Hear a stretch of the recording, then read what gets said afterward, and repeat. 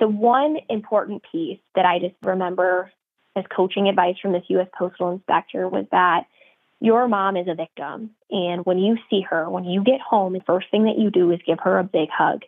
You might be mad, you might be upset that there's been money lost or whatever it might be, but your mother is a victim and she needs to know that she has your support and that you care and that it's a safe place to share all the details of what is going on. Introducing The Protectors, inside criminal minds from around the world. Presented by the IAFCI, leaders in safeguarding consumers from fraud and scams for more than 50 years. And now your hosts, International President Mark Solomon and Chairman of the Board Michael Carroll. Hello, everybody. This is Mike Carroll, International Chairman of the International Association of Financial Crimes Investigators. I am with Mark Solomon, our International President. How you doing today, Mark? Mike, I'm doing well, and again, I think this is really going to be another special podcast where our listeners hear of a very difficult story, but also a story of courage. So I'm looking forward to introducing our next guest. Yeah, you're right, Mark. I've been, kind of thinking back. I think we're over 36 episodes, and I think that the podcast has provided a lot of great information to not only our members of the IAFCI, but to the public. And I think this one here is something special. I think this is going to be a great podcast, and this is the reason why we do these podcasts. So, Mark, if you want to introduce our first guest, please. I will. Ladies and gentlemen, I am so honored, and Mike and I both, to have Kelly Gow here with us today. At the age of 57, her mother died, and her death is unexplained at this point. She was also a victim of a romance and investment scheme. Criminals targeted her mother and stole over $1.5 million of her savings. Shortly thereafter, she disappeared, and several days later, her body was found in the Mississippi River.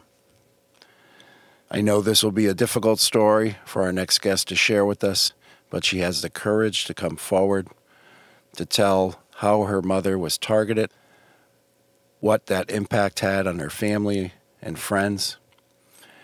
And at the end of this podcast, I believe there will be more questions than answers. But nonetheless, she has the courage to come forward today to speak on the podcast and tell us this very special story.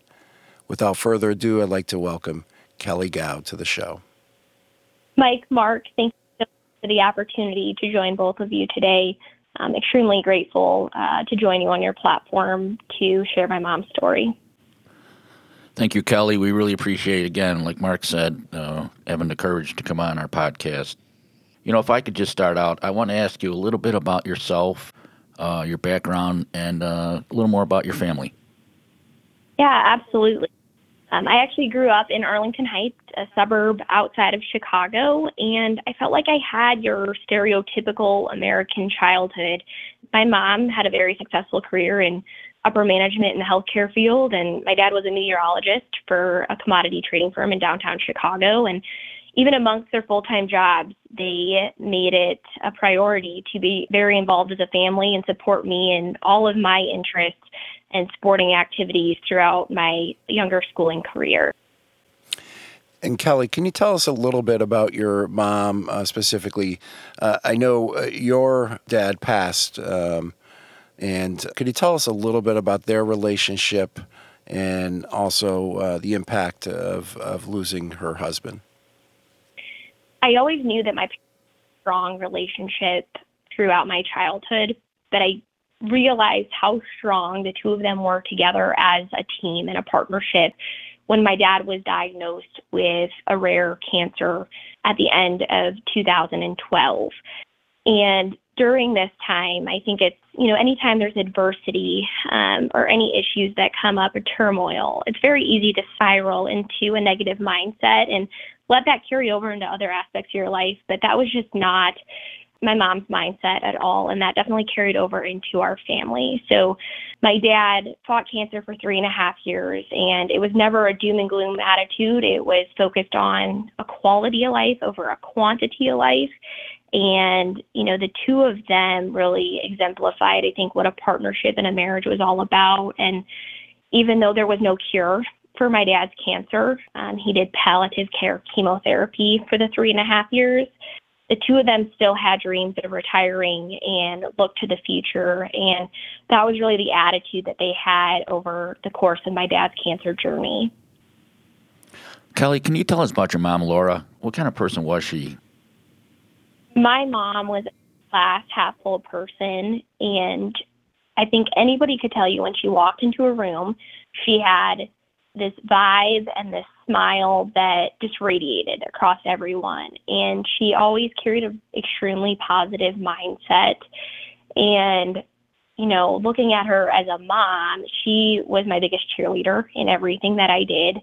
And she was always a mom first, but our relationship certainly evolved once I graduated from college. And I think it's that unique transition that can happen. I can only speak from a mother-daughter relationship, but she truly became my best friend and supporter in everything, especially after my dad lost his battle with cancer. As far as, her and her involvement in her work and also in the community, from a work perspective, my mom was a role model for a lot of different individuals that she had managed in her career. And outside of her career, was extremely involved in the community and volunteering, had a big social network, was oftentimes referred to as the mayor on her street because of her ability to always keep tabs on everyone and planning social events. So even after my dad passed away.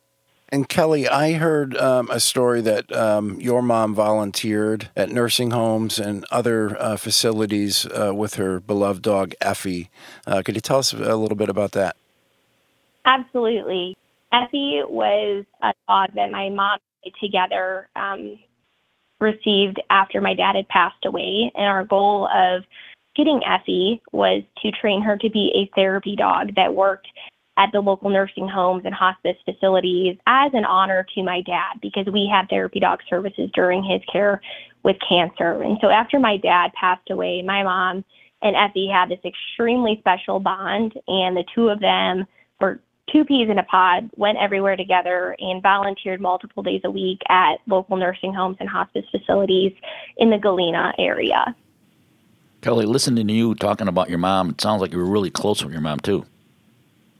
We were. She was my best friend. And like I had mentioned earlier, just about, I think, that evolution of our relationship, going from the mother-daughter parenting relationship to a true friendship, that was 100% true, especially after I lost my dad and graduated from school and began working full-time. And, even though my career had always kept me within a few hours from Galena, we spoke every day on the phone, multiple times a day, and always made a point to schedule time together on weekends, never really going probably more than 2 weeks without seeing each other. And especially after she retired, she had more time too. So it wasn't unheard of if she just wanted to drive down to where I was at on a Wednesday night and just stay the night and go out to dinner. But she truly was my best friend. And Kelly, I appreciate you sharing that. Mike and I believe it's so important for our audience to get to know our victims that were targeted by these frauds. And like I said, thank you for sharing that. I want to switch now to really the call that changed your life and your entire family's life forever. Can you tell us about that? On August 7th, that was the day that changed my life forever. And it started off like any normal day. I actually talked to my mom that morning before going to work. And I remember I had a very full day of customer meetings, but I had the opportunity to run home really quick over lunch, grab a quick bite to eat, catch up on a few emails. And during that time, that short period at home, I went through my voicemails that I had missed earlier in the day. And I had received a voicemail from a U.S. postal inspector saying that she believes that my mother, Laura, was a victim of a scam from a case that she was working on with a total loss of $75,000. And my first reaction to that was, well, this is a scam. So you thought that the actual call itself was a scam?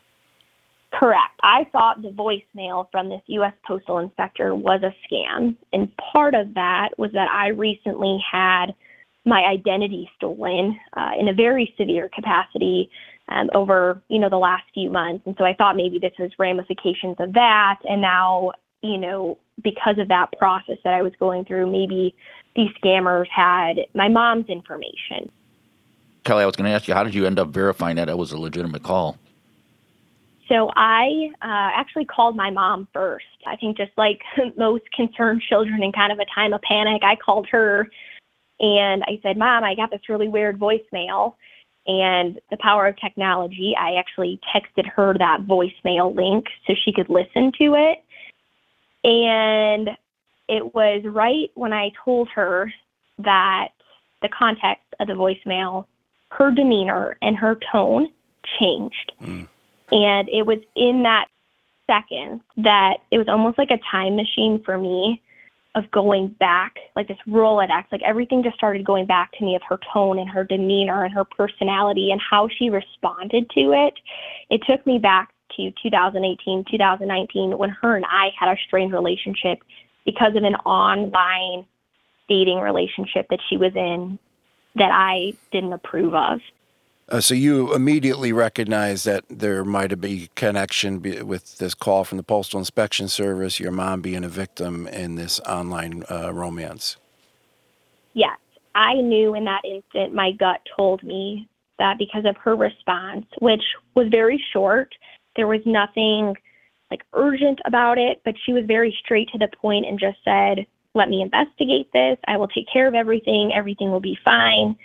And she hung up. And it wasn't her normal mom behavior, but it reminded me back to that 2018, 2019. So for me, it was immediate validation that there was legitimacy to this call and that all of this was linked together. Well, Kelly, your early conversation with your mom, did she report this to the authorities? She, at this point, no. I had no context outside of the voicemail that I had received about any communication she had previously with the U.S. Postal Inspectors or any other authorities. But her response and my gut feeling that there was a connection and legitimacy in this voicemail prompted me to call this U.S. Postal Inspector back. And I made her prove to myself that she was legitimate because I wanted to make sure there was no scam involved in this. So I actually called the Postal Service and had them look up the U.S. Postal Inspector's name in the email system to validate that she was legitimate. And her and I proceeded then with a conversation about what the context of her voicemail was. Hey, that's the way to do it. Very good. Verifying who you're talking to. And Kelly, I want to ask you now, I want to bring our audience back a little bit preceding this phone call. Can you tell us when you first learned about your mom's online relationship with this individual or supposed individual? It was the fall of 2018 that my mom had shared with me that she thought that she was ready to date again since losing my dad.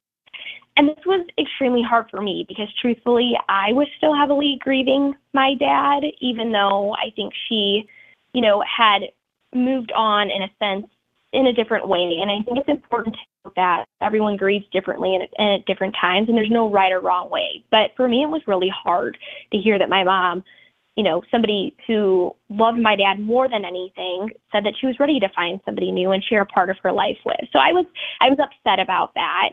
But I knew that she was never trying to replace my dad. So even on this journey of her dating, I was never concerned about her, dating somebody that I would have concerns over or wouldn't accept just because I knew how much my mom loved my dad. And quite frankly, she would be picky. And some of those characteristics and qualities that she loved about my dad, I knew the man that she's trying to find, he would have to come close. And that was a pretty high bar that my dad had set. Looking back on it now, I know that my mom had so many buckets in her life full, with her friends and her family and volunteering and a social life. But the one bucket that I don't think any person in her life could fill was having that male companionship that she had with my dad and having that friendship. And, looking back, I was so focused on how I was feeling grieving my dad during that time that I failed to recognize her own loss and desires for what she was needing to be happy in her life. So that is one thing, if I could go back and change in some of those conversations, I would in a heartbeat. But I think, somebody can have all of these things going for them in their life, but that doesn't mean that there aren't some of these other buckets that still need to be filled. Hey, Kelly, when your mom said she was going to start dating again, did she tell you how she was going to date? Was she going to go online, or was she going to go to maybe local clubs or organizations to meet other people? Yeah, so my mom and I talked about that, and she was very specific on what she was trying to find in somebody. And she said she was going to try online dating. And like I said, it was a hard thing for me in having those conversations, just because I was upset just in general that she was going to start dating, because I wasn't there, selfishly, right? But she had told me she was going to try online dating. And at that point, I'm like, my mom is a extremely smart and savvy and competent woman.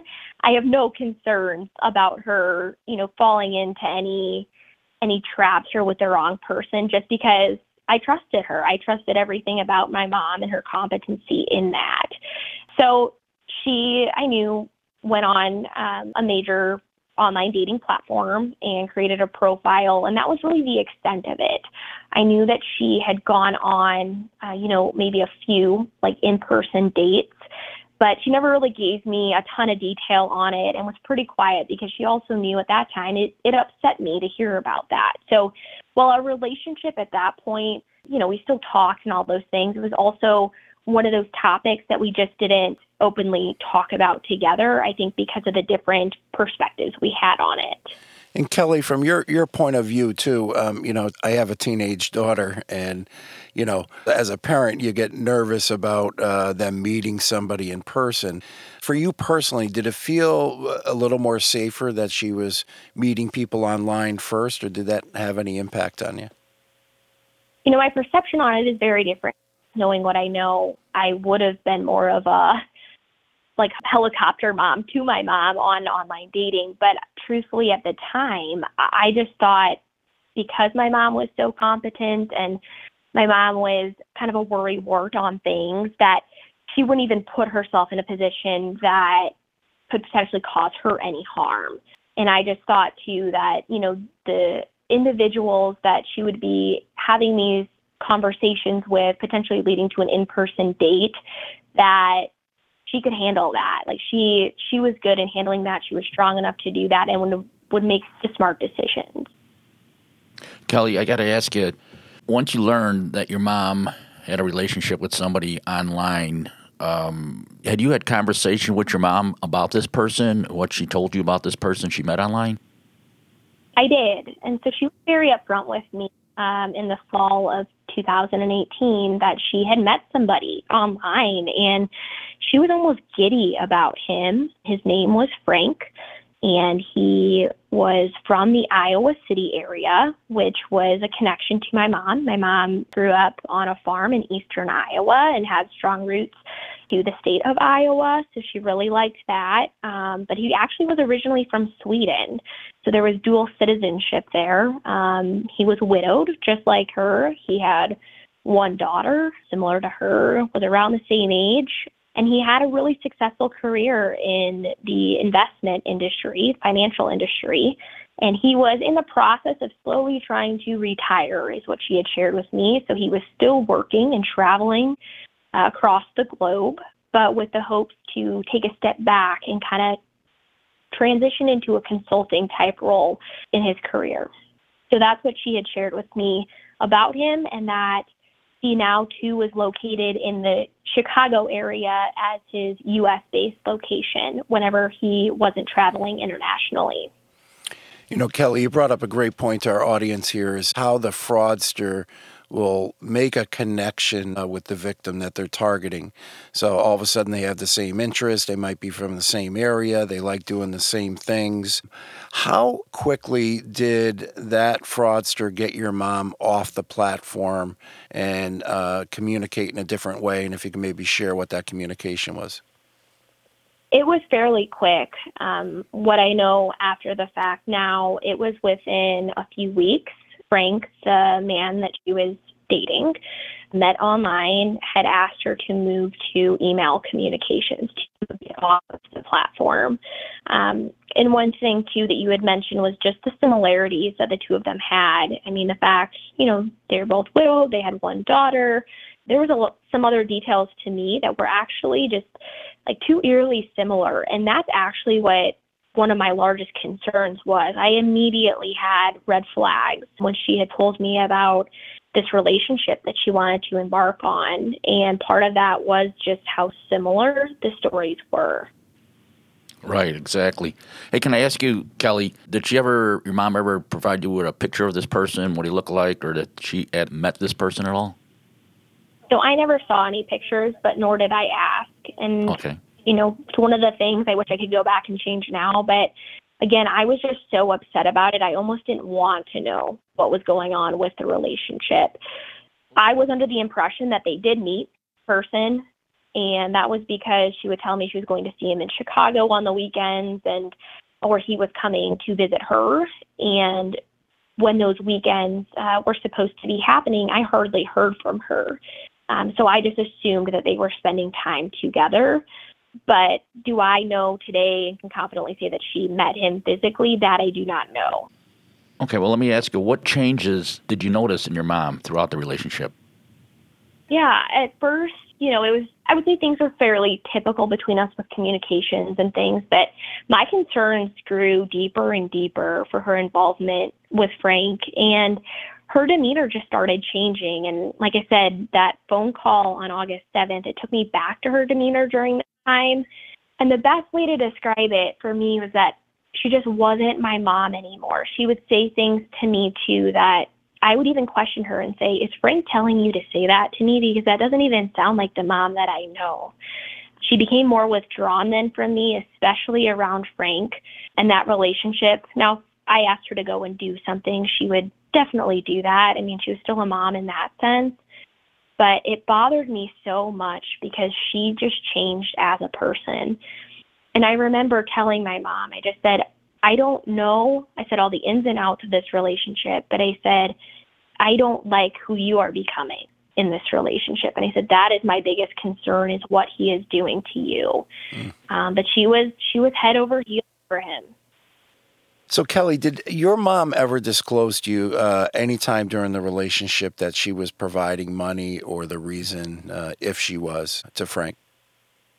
She never admitted to me that she was involved financially with Frank, but this would be, I would say, probably the most pivotal moment in our relationship being strained, was that I had concerns of that. So you remember Frank supposedly was part of an investment firm. They were located out of the UK, worked in the finance industry. And a little background, too, is that both of my parents were extremely fortunate to be able to retire early and definitely had education and background, right, in savings and investments and all of those things. So I always felt like even after my dad passed, my mom was extremely competent in that area of managing their finances moving forward, and that she would never do anything, honestly, quote unquote, stupid with any of the financial decisions that she was making. But I did have concerns, and it was because of a link that I had to a few banking accounts, a few accounts that my parents had me on, listed on as a name after my dad had passed. And one day I was just going through my normal financials on my own end, and I noticed that there was a large sum of money that had gotten moved out of my mom's account. And I actually called her, and I just said, Mom, I just noticed. I said, I'm not trying to dig into your finances or anything like that, but I noticed that there was a large sum of money that got moved. And I said, my concern is that there's something going on, or you're taking financial advice from Frank. And she said, well, I moved the account into a different investment account. Okay. And so I was like, okay, like I took that as that she knew what she was doing. But I did follow up with her, and I just said, Mom, if you are taking any financial advice from this man that you just met, you cannot do that. I said, you don't know him. I said, you've only been with him, talking with him for months at this point. I said, I don't want you to get in trouble by doing anything like that. Hey, Kelly, let me just go back. Is this an account that you were a co-signer on? No, I was not a co-signer, but I had visibility to it. So that's I gotcha. one thing that banks can do now, where you don't have full access to it, but you at least have visibility. And it wasn't on every account that my parents had. It was just on a few after my dad had passed away that they had set me up on. Kelly, one last question. I want to get into, obviously, Mike and I want to get into the disappearance of your mom. But the last question I have is, I know you didn't know then, but during the course of the investigation afterwards, did you learn how much money Frank stole from your mom? I did, and it wasn't immediate. I did learn a lot the day that she went missing from myself, just tearing the house apart and trying to find financial records. But at this point, we know that my mom had lost around $1.5 million. It just shows you how horrible people can be, to do that to a person, that was a widower, an incredible woman, like you explained, and they could be so cold and heartless to take all their life savings. So It's extremely heavy to hear that number, and I guess to provide, some additional detail, what we know at this point in the investigation is that the majority of that money is in China. And what I have been told is that China is unwilling to work with the U.S. on any part of the investigation. So extremely unfortunate. Obviously have some very strong opinions, about all of that. But I think what hurts me the most is that my parents worked so hard their entire lives, my childhood, to be able to financially retire early. Learning that $1.5 million was stolen and scammed from my mom was extremely heavy to learn. I could only imagine. And again, I want to express this to our audience here and listeners. There is an active ongoing investigation on the federal level into the fraud scheme. And there's also a separate investigation into the disappearance and death of your mom. And the last thing we won't do is interfere with those investigations. We want law enforcement to continue their investigations and seek justice for your mom in both of the investigations. So, Kelly, as we talk about the final days and disappearance of your mom, Laura Kowal, can you tell us about the events of that day? Yes. After I received the voicemail from the U.S. Postal Inspector, called my mom, and then followed up with the Postal Inspector to validate her concerns, I had a more detailed conversation with her during those moments about the concerns I had of my mom having an online relationship and this potentially being linked to it. And so she shared with me just kind of some steps that she suggested. And so I hung up with her and tried calling my mom back. And I kept getting pushed to voicemail. My mom wasn't answering. And then it got to the point where my calls and texts were no longer going through. And I was becoming very frantic at that point, trying to get a hold of my mom, just because her not taking my calls either was not like her. And so I called the U.S. Postal Inspector back, and I just said, something is not right. My gut is telling me something is not right. And now my calls are not even going through. And I knew I had to get to Galena. So I canceled my meetings immediately, put God knows what into a small bag, and got in my vehicle and started driving towards Galena. So Kelly, do you know if your mom had specific plans on that date?